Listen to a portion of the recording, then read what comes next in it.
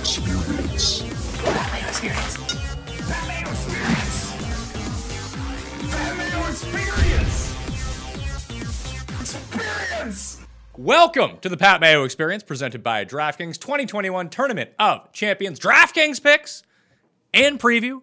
If you out there have not gotten in the draw for a free entry into the massive one and done, the Fantasy Golf Championships, you should probably get on that right now. What you have to do is there's a bunch of ways you can do it, and if you do more than one way, you get more than one entry into the draw. What you see is smash the like button to the video in the comment section. Tell me your favorite player below $7,000 at the Tournament of Champions this week on DraftKings, but also subscribe to Mayo Media Network. If you are not subscribed, you are not in the draw. It takes like 3 seconds. I suggest you go do that right now, okay? Also, if you're listening to the audio version of this show, or even if you're not listening to the audio version of this show, go over to Apple Podcasts, leave a 5-star review, something you enjoy about the show, I suppose, and your Twitter handle or your email address so I know how to contact you in case you end up winning. So those are the 2 main ways that you do it. Also, if you see a post for any of my golf content on the social medias, please give it a retweet. You don't need to tell me about it. I mean, if you subscribe to Mayo Media Network on YouTube, tweet at me, be like, hey, I did it, and then I'll know that you did it and you're in the draw. But if you just retweet it, you don't need to tell me that you retweeted it. I can see that you retweeted it. So that's another way that you can get into the draw. I got 2 entries to give away, maybe a third. We'll see about that, but at least 2, and I'll probably be awarding them on Wednesday morning because, and don't take this as an excuse not to go sign up for the one and done. It's at fantasygolfchampionships.com. Spots are running dry. If you don't do it today or by tomorrow morning, it's most likely going to be full, and you're going to miss out, and then we're going to be doing our one and done segments. You're going to be like, I wanted to play in one and done. I just did not sign up, although you knew about it. Come on. Give your head a shake. FantasyGolfChampionships.com. $100 to play for the year. That's like $3 a week. Highly suggest you do it. $30,000 for first place. $300,000 guaranteed in the prize pool. While you're already on your phone or on your computer, you might as well join the Pat Mayo Experience DraftKings Listeners League as well. Only 1,500 spots this week. Starting small. I'm sure it'll get larger by the Sony Open. $15 to play. 3-max entry. No rake. As always, the most popular and best tournament on DraftKings. You can compete against me in that as well. And all the stats you're going to find on the show today, the stats, the tools, the most customizable stat engine on the planet, FantasyNational.com. Go to FantasyNational.com/Mayo. Get yourself 20% off. The annual is the best deal that you can get. But of course, there's a weekly, there's a monthly if you just want to try it out. So FantasyNational.com/Mayo, full access to anyone at any level who gets in. Only one plan to go around in terms of actual access, but there are 3 different types that you can have. Like I said, the weekly, the monthly, and the yearly that you can get in on. Ben Raza from Awesemo.com also has a free giveaway to the one and done contest. He's just forgotten about it, and by the time he gives it out, the contest is going to be full. It's true. All of the things you just said are very accurate. We're going to do something about that, though. Golf is back. I'm feeling good. You got to forgive me. I've been in college football, bowl season, the NFL. So now it's time to shift back to golf season. I'm ready to go. I got to ask you, I was speaking to Davis about this on one of our shows over the holidays. I don't quite understand the fandom of like specific teams in college football if you didn't go to that school. He kind of explained it to me a little bit, but what's up with people being like fans of like conferences? Like, oh man, my conference is better than your conference. That is just ludicrous. So I mean, I'm the wrong person to ask. I don't root for practically any team at any level, but I always wonder about that because it's like those are your biggest rivals. But then when you're out, do you root for like? Obviously, you've got like Michigan. Like, does Michigan root for Ohio State against Alabama? They hate Ohio State. I don't know exactly how that works. It was just very confusing to me, and I see it crop up every single bowl season where it's like, I love UCLA. The Pac-10 went 4-1, best of all the conferences. Like, okay, great. How'd your team do? Yeah, well, like I said, I don't have teams. UMass, for obvious reasons, they didn't make a bowl because they only scored 12 points this football season. So that's really not going to get it done. Are you serious? They scored 12 points? It's deadly accurate. They kept it consistent, though. Yeah, 1 touchdown, 1 field goal, 1 safety. That was good for this year. So next year, I'm looking for a couple touchdowns on the year. Well, that's an incredible effort by UMass. Are they still in the ACC? It's bad. The UMass has been relegated. I think they're independent. They were in the MAC, and then they just deleted. They're in the A10 for basketball, but that doesn't count for football, unfortunately. I was thinking UConn for the ACC. Yeah, they're around. They're also very bad in the Big East. But yeah, it's tough times around Amherst these days. All right, let's talk golf. We're in Hawaii. It's Kapalua. DraftKings pricing is out. It is a smaller-ish tournament, obviously, but it's bigger than most of the Tournament of Champions. There's 42 players in the field. There is no cut. There's some expensive players. There's some cheap players, like there is every single week. I just enjoy that there's more than like 25 people in the field. 42 is like a decent amount where we can create some different lineups going around. Again, if you want to use the lineup generator after making your picks up on fantasynational.com, do the /mail, get yourself the 20% off. Most expensive player in the field is a guy who's won this tournament multiple times, the number one player in the world, Dustin Johnson. He's 11,000. JT's 10,700. Rahm is 10,400. Bryson 10,200. And Xander Schauffele, who has a win and a runner-up finish last year, is an even $10,000. I love Justin Thomas. I don't think he's probably going to be the most popular guy. And maybe if you're playing some game theory, Ben, that you don't use Justin Thomas. But I found in the WGCs and these smaller field tournaments that I'm not too concerned about ownership at the top. If I end up with the most popular guy, well, he's the guy I think is going to win, so I'm probably going to need him if he ends up winning the tournament. Yeah, I'm with you. Listen, Justin Thomas, even though we rarely talk about floors in golf because it's just not that kind of sport, it just seems when you give him 72 holes, even when he doesn't have it, he keeps you in it, and it sets it up where with raw points, he can still get you there. Like you said, you're not going to find, it's not like, oh, Rahm's going to be 4% and JT's 30%. Like, that's just not going to happen. All these guys are going to carry ownership. He can destroy this course. He has done that. I'm with you. I'll figure out other ways to leverage. Justin Thomas is my favorite at the top. So in terms of ownership right now, it's still very early on a Tuesday afternoon as we record this. It looks like it's going to go Thomas, DJ, Xander, Bryson, Rahm. After Justin Thomas, I prefer Bryson the best. I'm kind of in that ballpark.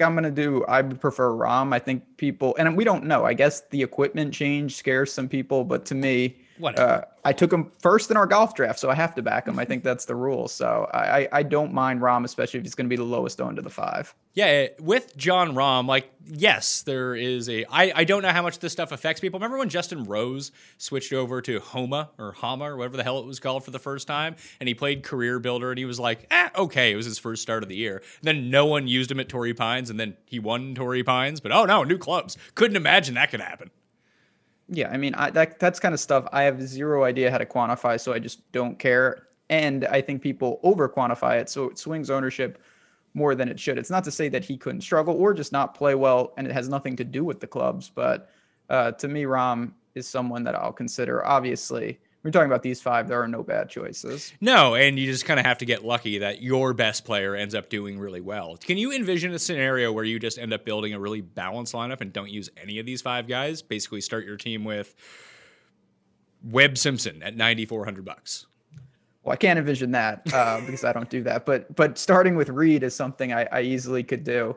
You mentioned this is kind of between Tournament of Champions and like a WGC in terms of number of players. So we have to really be cognizant of how can we be different. One of the ways to do that is not take any of the big five, if you want to call them that. If you do that, you've eliminated a massive percentage of the field. You also could be destroyed if one of them wins, then you're completely dead.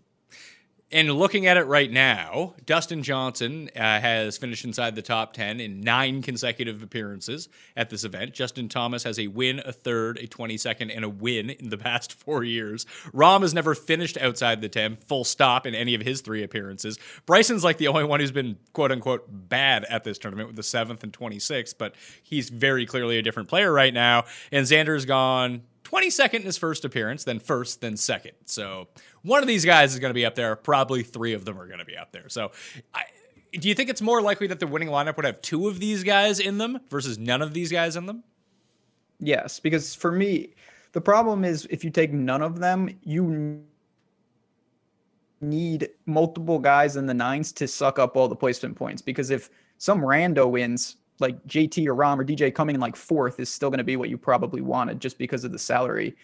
So unless it's like Reed and Hovland going 1-2, it's going to be really hard to box these type of guys out. So Justin Thomas, Bryson for me, although I'm not completely sold on Bryson as my number 2. I might switch Rom into that spot. I actually do want to see how that ownership trends. That is a potential spot where I could make a quick ownership flip onto Rom, because right now looking at it, and again, it's still very early, I did have him projected to be the 5th of 5 amongst ownership of these guys, but the calculated ownership we have is around 18% versus Bryson's 19%. But if you actually look at the actual lineups that have been made so far by users on Fantasy National, Rom is only appearing in 10% of them versus the other guys who are up around 20%. So it's going to be one of those scenarios where either people see that and everyone gloms onto Rom and his ownership ends up way higher than everyone, or people are just like, he's 5 of 5 for me. Like he's great. He's just my least favorite of the bunch. And I don't think that there's that big of a skill gap or even performance gap between any of these guys. No, not at all. And you got to find, like I said, small edges. We just don't know, and that's fine for me. I'm very comfortable going to Rom. There is a scenario, of course, where everybody thinks that and the pendulum swings, and then he's not the lowest owned of them. But again, with these guys, the honest truth is if any of them brings close to their A game, they'll probably win, and there's really hard to determine who will do that. 9K range kicks off with Patrick Cantlay at $9,800. Reed, Webb, Hovland, Matsuyama at $9,000. My early leans in this area are Webb, Simpson, and Hideki Matsuyama. Matsuyama's been tremendous at this course in his career. Never finished worse than 5th. Actually, I don't think he's finished worse than 4th. I think it's a 2nd, a 3rd, and a 4th. And he was very good last season. He just didn't win. It was like the Bush League version of Rory's season. Yeah, right in my wheelhouse. No, Decky's been... Listen, he's been incredibly consistent. He hasn't been here for a couple of years for obvious reasons because he hasn't broken through lately. But he has everything you want. Obviously, the wild card for him is at a course like this where you need to score. Can he make just a couple? He's going to have to make some birdie putts because everyone's going to have them. Can't just be super crisp. He's got to go low. There's no way that you can keep up if you don't make putts. Of all of these guys, it's nothing against Cantlay, and I think that a lot of people feel this way, but where he is the highest priced 9K guy, I would think that a lot of people will construct their lineups to find the $200 to get up to Xander instead, and that might leave him in a dead spot. He's definitely going to be in a dead spot. He's also in the awkward, he's obviously the toughest, quote unquote, second man in. Most people would try to double up to 10K plus. And he's an awkward start. Like if you start with Cantlay, you're doing what we just talked about. So I don't know exactly what type of lineup construction wants to go to Cantlay. And then honestly, he hasn't been, I mean, he's been fine, but it wasn't a vintage season from him. So he is in a dead range. It's kind of interesting. I lean to Reed. I like that Reed and Hovland played a little bit. They went to Europe. And I just kind of trust those guys a little more. I don't mind Reed and Hovland. Obviously, Reed tends to do really well here. He lost in the playoff a year ago, and we had the monies on him, but he also gained 10 strokes putting last year. And that's what he does. It is what he does, but that's just very unlikely to repeat itself if you're looking for why he ends up doing well at this tournament. The rest of his game isn't quite on the level of all of these guys that he's around. I like Webb solely because this becomes a wedge fest at certain points where you said everyone's going to have these birdie putts that if you're going to ask me like, hey, we're going to line up everyone and ask them to make 10-foot birdie putts, of all of these top guys, I would put my money on Webb making the most of them. Yeah, I mean, when you take out the first shot, which this course, unless you're, I mean, Spieth isn't here, obviously, but like, unless you have a real problem. But Spieth has won here. Yeah, it just shows how easy the fairways are to hit. And even if for some reason you miss, you can easily recover. So when you get rid of that, Webb with every other shot is, I mean, you could argue he's the best because his irons, his wedges, his putting, Bermuda, no faults there. So I get going to Webb. He's obviously a different type of player. It's not going to overpower the course, but that could still be effective. He reminds me, there's certain types of players that have done well here historically. Maybe that's all changed since everyone at the top is a bomber now. Although Justin Thomas isn't truly a bomber. He's just very good all around and probably the best iron player on earth. That tends to help in these situations. But you've seen Spieth win here. You've seen Reed win here. You've seen Steve Stricker win here. Jonathan Bird has won here before. Like there is that type of short hitting player. Basically the same guys, the same short hitters that can win at the Masters can also win here. And I would say that Webb Simpson is a guy that could potentially win the Masters. He's probably not going to win the Masters, but he has enough game to do it. Yeah, there's something to that. I've read a little about the course and it's got the slopes and whatnot. You have to be a little crafty here and there. And listen, most of these guys, especially at the top, they're here because they've won. They're damn good players. They can get it done. This isn't a course that I think really. It's always nice to be aggressive and be longer off the tee, but it's not going to be a huge hindrance if you do it a different way. 8Ks. I guess we're just going to skip over Hovland like we did on our very last show of the season, where at the end we were like, hey, we didn't even talk about Hovland. It means he's probably going to win. And then he won. It's deadly accurate. Yeah, I'm going to make it a priority to not just completely overlook him here. He's another one I do worry just with the putter. I don't think it's nearly up to speed, but he's just so dangerous. And I tend to like him when I think about him more at a little tougher tracks, to be honest. I think he might thrive there, but he still has massive firepower. Obviously, the par 5 should be no issue for him. I would prefer him next week at Sony. I think that lines up really well. Obviously, winning Mayakoba in Sony is something that people do all the time. So that would be a feather in a cap for him. And your boy, Aaron Wise. He almost got us to the promised land, Ben. Almost. That hurt. It was close. Very, very close. But no, I expect a big year from Wise. The issue with Hovland in this tournament, he just feels overpriced to me. He is a little overpriced, but with something like this where I'm going to be leaving money on the table and be doing awkward things, I kind of like to target guys that don't make sense price-wise because it's high variance and ownership. There's not that many ways to do it differently, especially with the top end. So I'm not really worried about that, but I do agree. I thought he would fall more with Scheffler, Berger, English price range. And even Morikawa to that point where, yes, he's coming off this win, but Morikawa won 2 events last year, including a major. So it feels like that should go a bit of a long way. The 8Ks kicks off with Finau. No, he did not win last year, but he is here anyway. He's $8,900. Morikawa, English, Berger, Scheffler, Cam Smith, Joaquin Niemann, Sungjae, Adam Scott, and Abraham Answer. To me, I said it in the betting market. I said it on the betting show on Monday. You can go back and check out that. And the golf drafts that Ben alluded to, you can find in the description of this video, or just find it on the Pat Mayo Experience feed or up on Mayo Media Network. We did it in 2 parts. It was a lot of fun. Adam Scott just seems ridiculously underpriced for this tournament. Good. Another pick of my team. I hope you're right. I was worried that, he's pretty selective, but I agree. Now, I'm saying the same thing over and over. He's another one. Kind of prefer him at tougher courses where he doesn't need to make as many. But when you're talking about irons, a guy can get dangerously hot. 8,100's very, very reasonable. I don't mind him. And then you've got, Neiman, guys like that we know can score. There's a lot to talk about in this 8K range.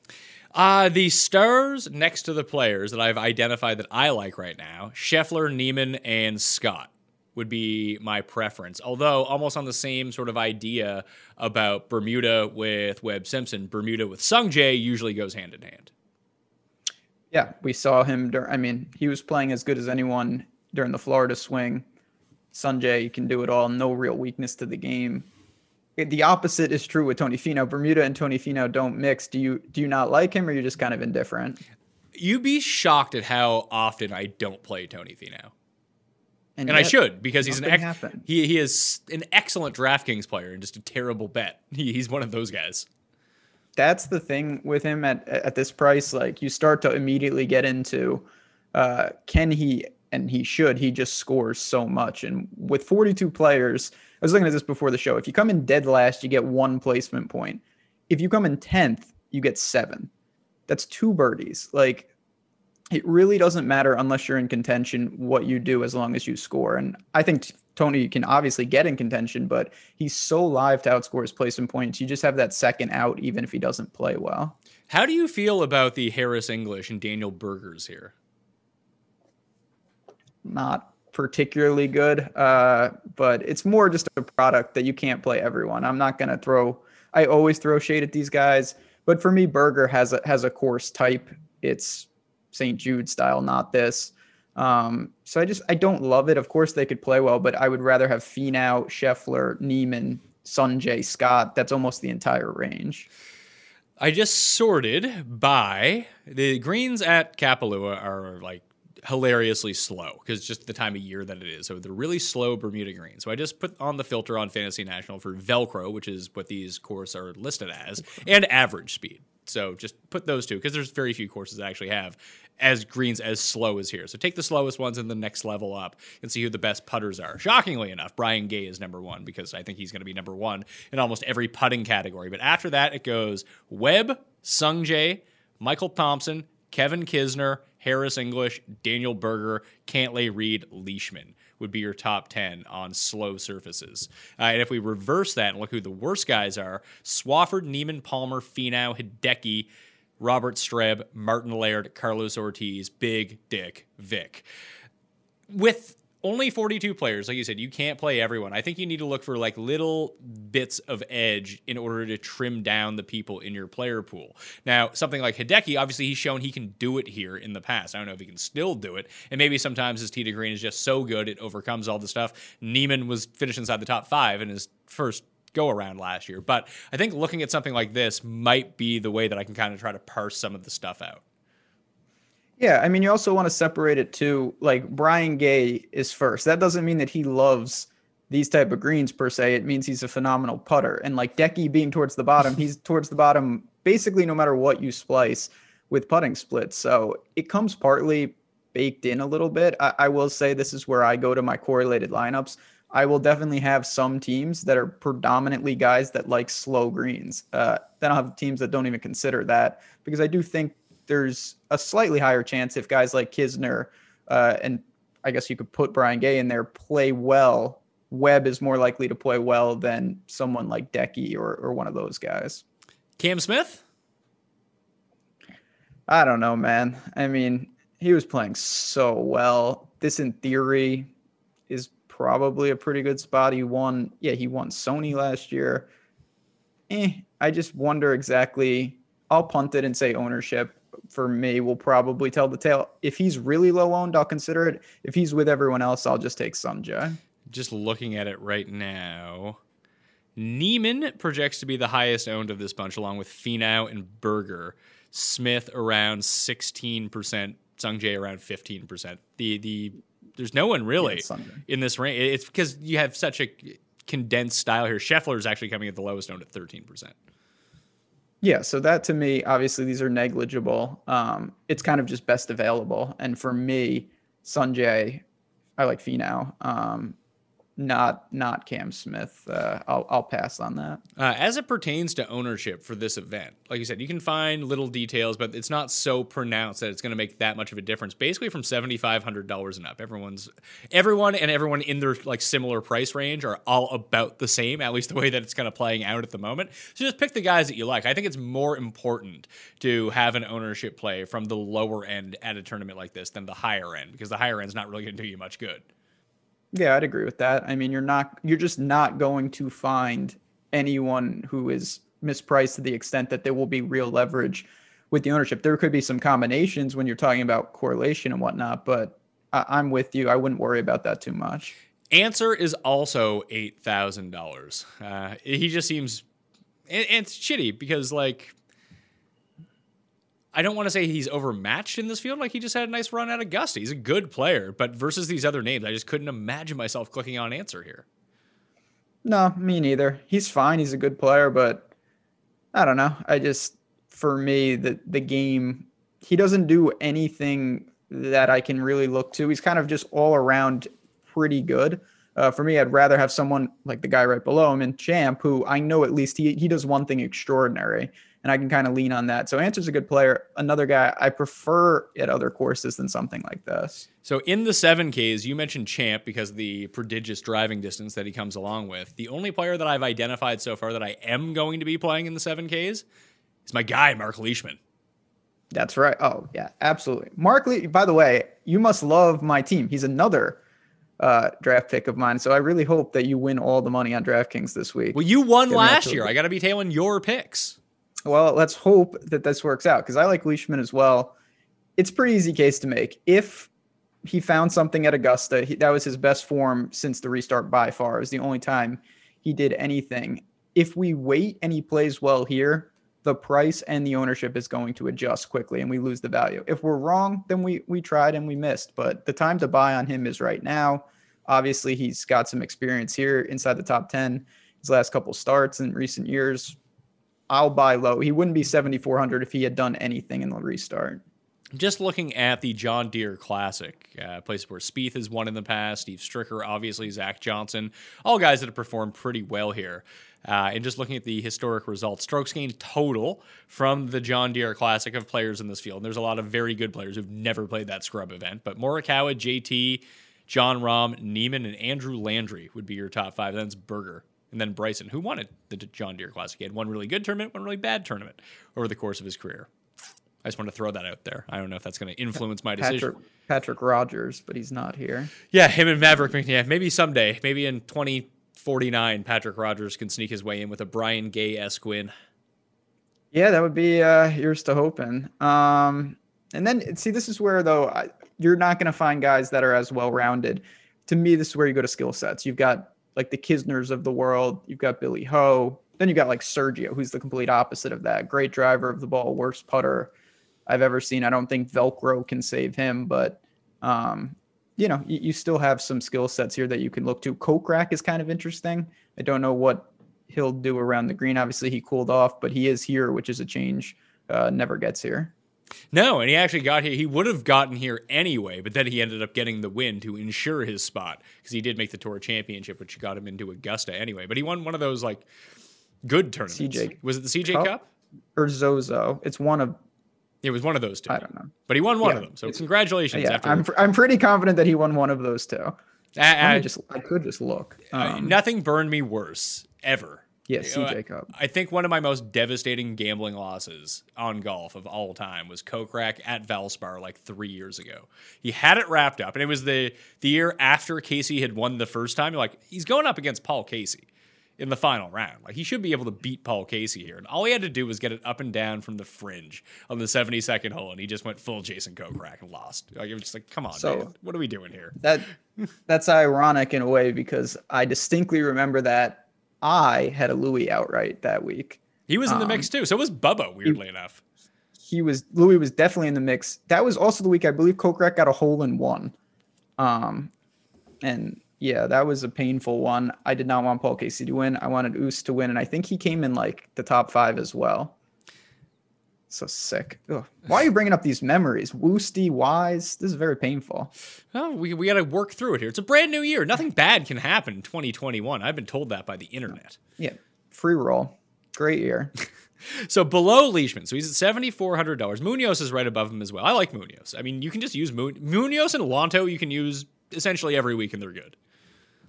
Yeah, good score. Bermuda, solid player. Munoz priced appropriately. No problem with him. But below that level, I think this is where you start getting into, you don't want to use like absolute duds, obviously, but you probably do want to fade some ownership. So what I'm seeing right now is Lonto being one of the most popular players of any player. That's good enough reason for me to fade him, although he is fitting the Rick Gaiman trend of anytime Lonto is below $7,000 that you just automatically use him and he's great. But so I'm going to have to fade that narrative. And Martin Laird, for whatever reason people are using. Yeah, I don't really get that. That's interesting. I see why people are going to Lonto. I will go elsewhere. I do have one guy in the 6s who I don't think will be remotely popular. Obviously, is going to incur some risk. But you had mentioned kind of some guys earlier that do it a little atypical. To me, Kevin Na could belong in a list like that. So the two that I had identified were Kevin Na, because I use Kevin Na every single week anyway, so might as well keep rolling it. And Andrew Landry was the other one. He's just so good with his wedges. I know like Brian Gay is good with his wedges, but like Andrew Landry can be a good player. He just came at 4th at the RSM as well. I got to find that because I believe I bet Kevin Na last year at this event, and it was 2 years ago. He didn't win. No, he did not win. No, that's Kevin Kisner I'm looking at. Where's Kevin Na? Like, there's one, like, I can just remember it. It was, last year. Kevin Na lost 7.7 strokes off the tee last year and lost 6 strokes putting. Came last. Yeah, that's not good. So he's got nowhere to go but up. But, I mean, listen, you're going to have to do something here. Kevin Na, at least I can look at his game. And when he's on, and it's kind of few but far between, but when he's on, he's unstoppable, incredible player, can make putts. You don't get it too often, but he just has a lot of, in terms of placement points, the equity to grab top 10, top 5, I think is higher than the guys around him who maybe won't come in dead last. When Kevin Na doesn't have it, he withdraws, he comes way to the bottom. I'm willing to take that gamble for some possible upside. Yeah, is it too much of a gamble to use Na in a tournament like this where there's no cut and you need all 4 rounds from your players? Yeah, I mean, that honestly does scare me a little bit because, I mean, it's always his back. Obviously, if you get if you get a Jason Day withdraw style, you're done. But at the same time, you have to do something, and I'd rather go to him than you mentioned the very bottom or guys who have won and done literally nothing else. I'm not sure I would go to them. Yeah, well, Na and Landry, like I said, would be the two. And the main reason is I've really identified 100 to 125 yards as likely the key range on proximity this week. Just so many of the second shots, because of the length of the holes and forced layups, are going to come from that range. Not for everyone, of course. Like Dustin's probably going to be hitting it from like 92 or something like that. But just in general, that range. In this field, over the past 50 rounds overall, Na is third, Landry is fourth. So if they can continue that, I know Na can make his putts, and if he starts making his putts, he's going to make them all, because that's what he does. And he pops in these like tough tournaments. I don't need him to win. I need him to come ninth or something. That's what I'm saying. Like, and to me, he's got more equity to do that. You're incurring extra risk, but it's better. How did Richie Warinsky get in here? He must have made the tour championship. No, he won. He won the tournament before the PGA Championship, the Stableford scoring, when we all had Matthias Schwab. Okay. Barracuda. Yeah, the what should be the DraftKings Open. Yeah, I will continue to make that pitch to DraftKings and to the people and to the PGA Tour every time that it is brought up. Thank you for reminding me. I got you. Yeah. Okay, so good. He did that. Unless they go to that scoring here, though, I'm not going to play Richie Warinsky. I'm going to shrink down my custom model to, let's say, the past 12 rounds, which probably goes back to like the end of October, just because there's not that many weighted rounds to go around, and just go down to see if anyone. Laird is actually the only one who pops, because I believe that, well, he was just so good at Shriners. He was actually first in approach over the past 12 rounds that all these guys have played. Ortiz and Palmer also kind of pop as well. Do you bank on someone like stupid like Mackenzie Hughes and be like, oh yeah, he's going to gain 38 strokes putting, so he's going to win? I mean, again, I do believe that I just said this about Champ. I would rather down here have a guy who does one thing, potentially the best in the field. Like if you told me who's most likely to lead in strokes gained off the tee, if we found out it was Champ, you wouldn't be stunned. If you found out that Mackenzie Hughes led in strokes gained putting or strokes gained around the green for the week, I wouldn't be stunned. I like that concept of targeting a guy who may not have a well-rounded game, but he can do one thing at an elite level. So who from this field are you looking at next week to win the Sony Open? Yeah, so I mean, my first question with that is, do you put a ton of or any stock into you want guys from this field having played at Sony, or I do. I put a substantial amount of weight to. I think Cameron Smith did not play in this tournament last year, but I think it's something like 8 of the past 9 winners have all played in this tournament the week before. Yeah, I mean, that actually makes a lot of intuitive sense to me too. Like, oh, this is the first start for these guys this week. Everyone else who obviously aren't good enough to be in this field, so they're lesser players to begin with, also don't have a full tournament of reps to have in. So you're going to be a little bit rustier coming out of the gate. It would make a lot of sense that the better players who are warmed up would win the next week. No doubt. I mean, I'm interested to see I don't know if I'll get to Kisner this week, but he's someone that I've always kind of had my eye on at a place like Sony. That type of player I think could be interesting. So there's a handful of guys, Morikawa maybe. Morikawa broke my heart because he was my one and done, and I bet him to win Sony last year, and he was in it until the 4th round. He was a disaster. But there was also a really popular head-to-head last year that was Morikawa v. Hideki at the Sony Open. And Morikawa at one point was beating him by 13 shots and was so bad on Sunday he lost to Hideki on the last hole after missing a 9-inch putt.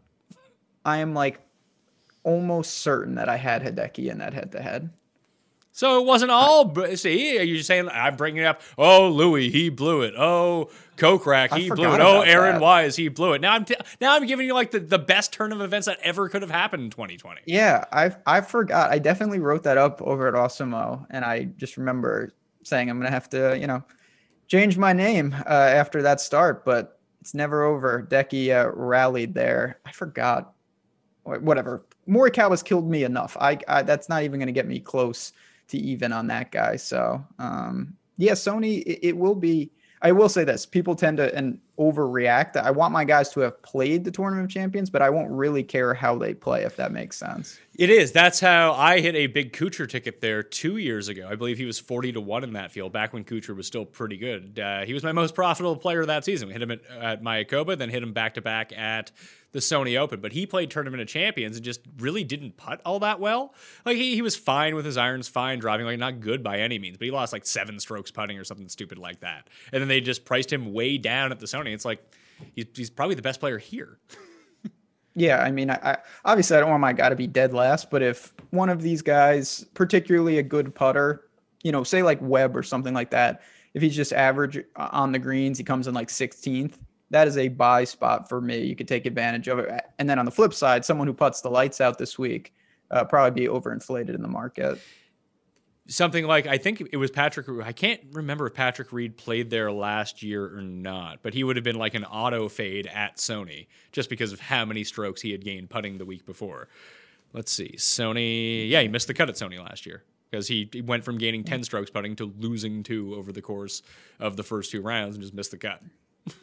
Yeah, I mean, anytime, I always say that, like when you really step back and think about it, if you gain like 10 strokes putting and you win an event, what does that really tell? Like, you should win. That doesn't really do anything in my mind. It doesn't make you even remotely likely to be more likely to win in the coming events. So little things like that make the difference, especially early in a golf season. And I think, too, that it applies to almost every single statistical category. And I fall victim to this more than anyone. It's like, oh, this guy gained 9 strokes on approach last week. Well, more than likely, he's not going to gain 9 strokes next week.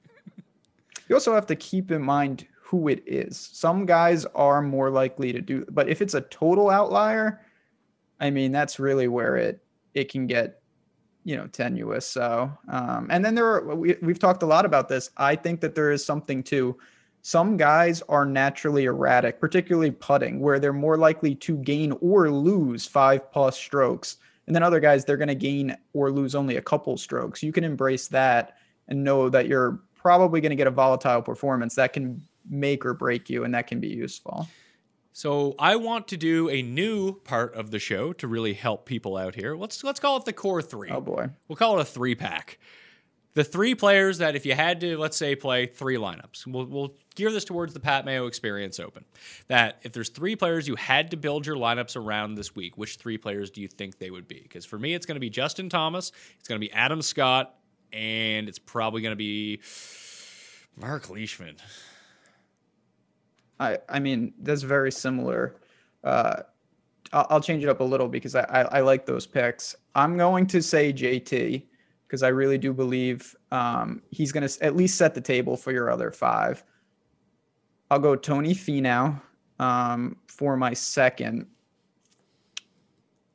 And then I think I want to be clear. Obviously, I'm not recommending doing this, but if you really need to leverage down low, I think that you can roll the dice with Kevin Na in the 6s. That's going to be not something you would do on all 3, but that's a way to be unique if you have a very vanilla build around him. Na, like I said, Na and Landry, I think would be the 2. Like if you need to jam in DJ and Dustin, then Landry would be the guy that I would go to at the very bottom. To me, you need a reason to do it. That's always what I say when people ask me, like, can I play this jackass guy? It's like, well, of course you could, but you better have a reason for doing it. If it unlocks DJ and JT and the rest of your lineup looks good, well, that's a reason to do it. If it gets you Harris English, I don't think that's a reason to do it.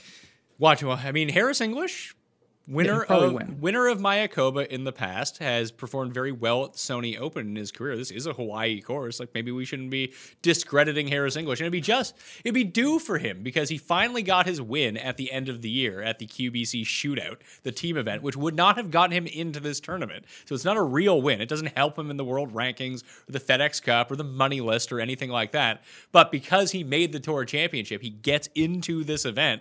Wouldn't it just be right that he would win? I mean, it would close the door on 2021 being a good year immediately. I'll say that much.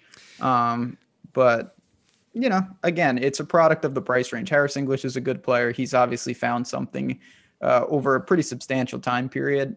To me, though, give me $200 for Finau. Give me a discount to Sanjay or Neiman. No problem. I gotta see. That's why people are playing Martin Laird. That makes more sense. He came second here in 2012. I couldn't figure out why everyone was on Martin Laird. Once a decade. Yeah, well, he only gets in once a decade, so... Yeah, he has to make it count, so... The last time Harris English was here, he came 11th and lost 3 strokes putting that week. That was in 2014. One of the things I do like to do to, like, people... It's hard to know whether your model is right or your model is wrong. You can do, like, the regression model and try to find out the stats that make the most sense, but then you end up with things like, I don't know, scrambling percentage, which I don't think is a very predictive stat whatsoever. It's more of a storytelling stat. It's a lot like putting in that way. Like if someone puts well during a week, like you mentioned, that they're going to have a good week. It just, does that mean they're going to putt well the next week? Absolutely not. Like there's no real merit to it whatsoever. And I think that because putting is a part of scrambling, that would go into it. The fact that you had to scramble, like if you're like, oh yeah, he was like 12 of 12 in scrambling. It's like, well, he's scrambling a lot, isn't he? Like that's not good news. He just tended to get lucky to get himself out of all the danger. Like 3-putt avoidance in a way. I think it can tell you some things like, oh, is this guy a good putter or is this guy a bad putter? But not all greens are exactly the same. Like 3-putt avoidance at the 3-putt percentage at Kapalua is much higher than it is at somewhere like Pebble Beach because the greens at Pebble Beach are like the size of this table and the ones at Kapalua are basically the size of 8 helicopter pads all put into one. That there's not a lot of context to a lot of this stuff. So one thing I actually like to do on Fantasy National when I build a model to see if I think it's relatively within the realm. I have enough data now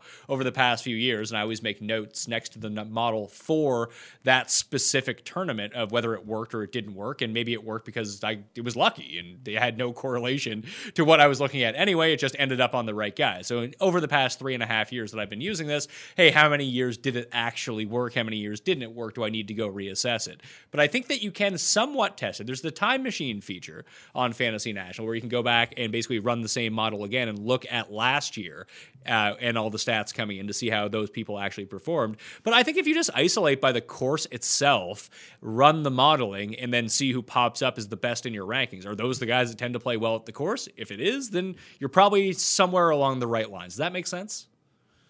Yeah, it makes a ton of sense. I mean, one of the interesting and I guess polarizing things with golf in general is there are so many statistics. There's so much data out there. And that's great. It's definitely useful. It's definitely what you want to do. But if you're just blindly applying it, you're going to be looking at things that are just not correlated. I can almost guarantee it. And some of these stats are noisy in the sense that they don't tell the whole story. It's one of the few sports when you really think about it, like they don't play it the same. It's like in football, all the fields are the same, but in golf, depending on where guys play, they don't play every event. It's going to look a lot different because some of these courses really put a strain on one part of your game, and another guy who's in the field, he didn't even play that event, so his stats aren't going to line up exactly. So just keep those little things in mind when you're trying to construct lineups. And it based on the field strength sometimes too. Like Martin Laird really pops in strokes gained approach. He hasn't played in a significant field against really good players in ages, whereas Dustin Johnson exclusively plays against the best players in the world. The fact that Dustin could come out number 1 in something like strokes gained approach versus Martin Laird just means he's that much better overall. Like having that sort of context. And when we think about like analytics in sports and predictive nature, would you say that golf is more like something like football where it's less predictive than something like baseball or basketball? I'd say it's completely the opposite of basketball. That's how I always equate it, because in basketball, LeBron might not play well, but he always outscores the guy who doesn't play because minutes are a factor. Now, in baseball, even though Mike Trout's amazing, there are many, many times where he just goes 0 for 5 and some pinch hitter hits a home run. And that's kind of like golf because there's a cut. And there will be tournaments this year where DJ gets cut and someone we've never heard of makes that cut. So it has that concept to it. Well, nothing more pronounced than Michael Thompson winning the 3M and every good player except for Tony Finau missing the cut that week, including Dustin. Remember when DJ shot like 80 in not many rounds, but like a handful of rounds in a row. That's just something you rarely see at with some other sports, and then he turns it around. It's not like there was a problem. He flips the switch back and all is right with the world.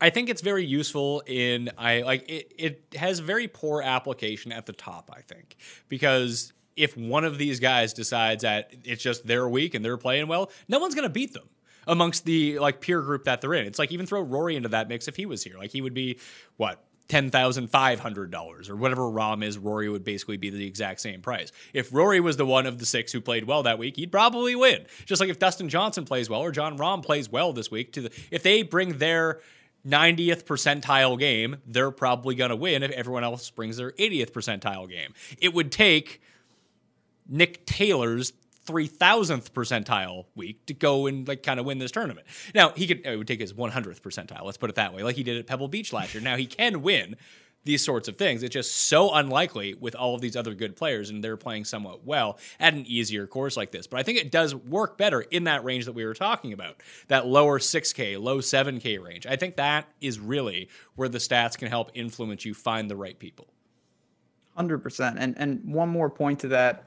I think one of the things that's misapplied is like when DJ wins, people label the course like a bomber's track, and that's just not true. It could be, but DJ can win anywhere. It doesn't really matter. He may have preferences, but when the top guys, if they win a course, I don't start applying things. Whereas if someone who's really not a super well-rounded player wins an event or has consistent results in an event, I tend to take notice that skill set has to translate because they don't have other outs. DJ can win in a million different ways.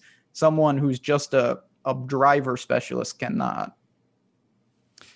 Last thing that we didn't talk about, the wind at this tournament. Not the team that Bobby Hill played on in King of the Hill. The wind. No hands!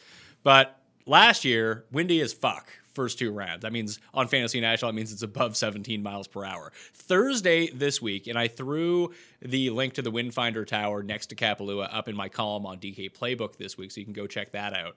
But it looks like it's going to be super windy on Thursday, and it really kind of squashed scoring last year. Like we've seen Spieth get to minus 30 here. Justin Thomas got into a 3-way playoff at minus 14 a year ago. I think that wind stats are strangely the noisiest of all stats because not only are you taking things completely out of context in terms of like what course people are playing, like wind will affect courses in completely different ways. Some are like if you have like a British Open style course, those courses are designed to be massively affected by the wind. That is their defense. If you're at some sort of tree line course, it might not matter at all. So you have to kind of weight that. But if I just go look at it right now, the best players in the wind, and that is over 17 miles per hour over the past 50 rounds on the PGA Tour. And most of these guys do not have 50 rounds. It's like 20 or 36. So over 17 miles per hour. And we'll go with strokes gained tee to green just to kind of sort this out. Dustin, Ryan Palmer, Adam Scott, Daniel Berger, Justin Thomas would be your top 5 players. Yeah, see, like to me, the person there that I care the most about is Ryan Palmer because JT, DJ, those guys can handle anything. But Ryan Palmer, I mean, he's a Texas guy, so I kind of get it. But it's good to know that if I'm going to take a flyer, they can at least handle what could be a problem. The other 2 like randos that would appear in that, like Neiman is a really good win player. That's why I bet him to win the British Open. I'm doing a future show that comes out on Thursday. It's already recorded. I bet 150 to win the Open Championship for Joaquin Neiman. I thought that was like super high. Where is it? Not that really, but it's at Royal St. George where Darren Clark won in 2011 over DJ. I vaguely remember that, but okay. Yeah. I mean, listen, by the time we get there, those odds could easily be cut in half. Well, do you have any guys like that? Because that's what we wanted to kind of point out on the future show. Like because Cust is also on the show. He's like, I think that Justin Thomas 10-1 to win the Masters is good value. And he might be right. I think that Justin Thomas was my pick to win the Masters, but he's going to be at worst, 9-1 by the time we get there? Like, what's the point of betting at 10-1 in January? Yeah, I mean, listen, obviously when you're talking about those guys, even if they play good or bad, their odds aren't going to deviate as much. It's more the unknowns. To me, like Hovland could make some big leaps. You'd be shocked at how highly priced Hovland is in these fields versus like a Neiman. Like in high and meaning bad, like he's like 25-1 to win these things. He's like 35 to 1. Yeah, that's what I'm talking about. That's obviously ridiculous, but there are guys that are sitting triple digits that you can go to that all it takes is, and it's tough because, if they win an event before that, their odds will plummet. And it's obviously a good sign, but it's not. It also doesn't mean that they're just going to win the major. But all you really want to do is obviously have prices that are long gone by the time we get there. Yeah, so the three guys that I identified as those at three separate tournaments. One was Bobby Mack, Robert McIntyre, at the PGA Championship at Kiowa Island. He's 150 to 1. I think he'll be like 60 by the time that rolls around. Ryan Palmer, 250 to 1 to win at Torrey Pines. He'll end up being like 100 to 1 by the time that comes around, if things go right, obviously. And Neiman, 150 to 1 to win the Open Championship this year. I think that Palmer was 200 to 1 on DraftKings Sportsbook, but I found it 250 out there, and I took the top fives with all of those to go along with it. Did you make any bets this week? Because so far I've only bet Adam Scott and Mark Leishman. I got to figure out what I'm doing at the top, because I think I'm going to either go with JT at like 9 to 1, or I'm going to go with some mix of like Webb, Morikawa, and Berger or something.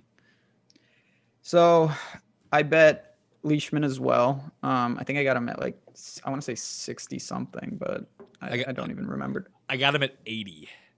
80, yeah, that'll play. I did bet top 10 at 5.5 to 1. That's not bad, actually. No, I like I said, only 40 guys. I can get down with that. That's about all I did. I may look for a matchup or two, and I want to look. God, I wonder. I know it's a different show, and what was like EVR? Do you remember in terms of like where he fell with some of those? Is he more towards Neiman or more towards Hovland? He was nowhere near. Let me try to find it. Because I'm on the Century Tournament. He's a guy that he came up as a part of the discussion as one of these long shot guys. I think it was at the Open Championship. It was him or Fratelli that we were talking about. I can't remember now. Yeah, EVR to win the Open Championship is also 150 to 1. Yeah, like I like that. He's priced down there, but I think like the U.S. Open, he's like 80 to 1 or something. Yeah, I mean, if I can find him in certain spots, I may go there. And we came to the conclusion that he's just European Luke List, although he's not even European. Oh, yeah, no, he's certainly not European, and he looks like Kevin Tway, so he's got a lot of things that could be problematic. Well, I mean, Cuss made two pretty ridiculous statements on the show, although one was pretty good, that if you always want to take EVR whenever it's rainy out because he has those high pants, that his pants will not be soaked. He's already prepared to play in the rain at all times. But then he said the Olympics is a very prestigious tournament, like akin to the Masters, which we just laughed at. Yeah, no, I forgot about the Olympics. Any of these first-round leader losers you'd go to? I remember, speaking of Kevin Tway, he was first-round leader here 2 years ago, I think. He used to be.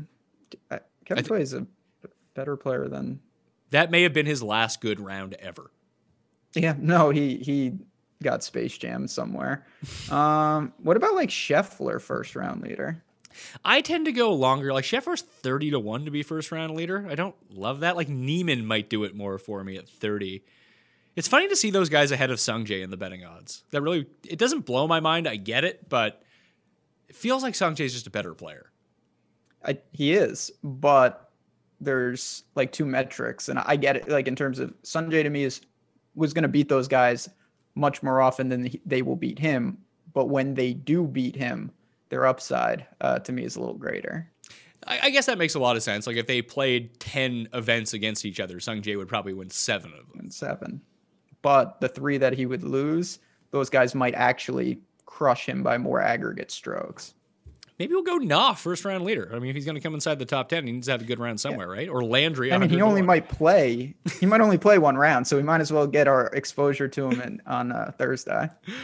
All right, what do you guys got going on over at Osmo to kick off golf? You still got college football, you got college basketball, you got NFL. You guys are covering it all. We got it all. NBA in full swing. The team is ready. And yeah, we've got some things. We've got a New Year's promos. You can get in for a couple weeks for only $20. You go sign up, promo code 2021. And obviously me and Fantasy Golf, man, me and Jason Roslin, everyone, we're really excited to be back in it. It's going to be, maybe it will be a good year, Pat. We're going to take one down. I'm going to win the PME League. That is my only goal. The Listeners League. I have to get close. I've never even been remotely close to winning that thing. I almost won the football one this year in like week 11. I came 4th or 5th or something like that. Fucking Jordan Howard killed me. What am I doing playing Jordan Howard? He was 4K. What can I do? I've made some decent runs in golf in the past. This is the week if you're ever going to win it. There's only 1,500 people in it. I like that. Yeah, I got to make sure I get my my spots because this is the week. I'm going to take that down. It's going to be the catalyst for a big 2021. I mean, you're also a guy who's won 6 figures at the Masters before, so I mean. Yeah, that's what Rory at the Masters will be my redemption tour this year. But Justin Thomas is going to win. I already said that. It's going to be probably Rahm and I. Oh man, it's going to be a very interesting year if someone can take the mantle. There's so many guys that kind of rotating this top number 1 ranking. I wonder if one guy can kind of inch above from the pack. It's funny when you go back and look at the world golf rankings over the past 3 years, and I try to preach this at the beginning of every year, and then everyone always kind of laughs me off with it, but like the guys that are inside the top 10 right now are not going to be the top 10 guys at the end of the year. They're just not. So try to find like 2 or 3 guys and ride them. If you think they're going to have good years, just ride the guys in like who are 26th in the world or 19th in the world or 31st that you think that can make the leap because they're going to be like 8th by the end of the year. Oh, no doubt. And especially now with these guys that come, it used to be, at least in my mind, it would take a little, but like Wolf, Hovland, Morikawa, like you get on tour and immediately you start climbing. So these guys, the sky's the limit. They could easily overtake some of the, the veterans out there, I guess you could call them. And yeah, absolutely. Guys will be moving up that leaderboard fast and furiously for the rankings. Like think about how much Hatton moved up in the last year. Yeah, I mean, or Fleetwood the year before that. I mean, especially nowadays, I feel like guys are not that they can control this, but I feel like guys are starting to realize like they'll take more miscuts for a couple wins. It's really all about the upside, and it seems like they're embracing that more and more. Where consistency not as rewarded as I think it once was. No, I suppose that's the case. Although then you get like the Tigers of the world, where you're just consistent and great. Yeah, if you can do that. But I think most guys would rather, give me 2 or 3 chances to win, and I'll take a bunch more miscuts than just like making the cut on the number 80% of the time. All right, they'll do it. Pat Mayo Experience. Playing the Pat Mayo Experience Listeners League. Do you think we should keep it? Because it's going to get back up to 5,000 people per week, probably by the time Waste Management comes around. Do you think I should intentionally keep it smaller? Just so it gives people like more of it, like it becomes more exclusive to try to get into it. And it gives people like, once you get up to like 5,000 people, like it becomes extremely hard to win. Yes, there's going to be like, close to $100,000 in the prize pool. But at the same time, like, would it be more fun if it had fewer people in it? I think there's a sweet spot. Like I'd rather have 3,000 than 10,000. I'll say that. Yeah, but would you rather have 3,000 than 5,000? That's pretty close to me. I don't think there's a negligible. I like some upside in it. I mean, unless it's a head-to-head, I'm not going to be winning this thing. But it's nice when you.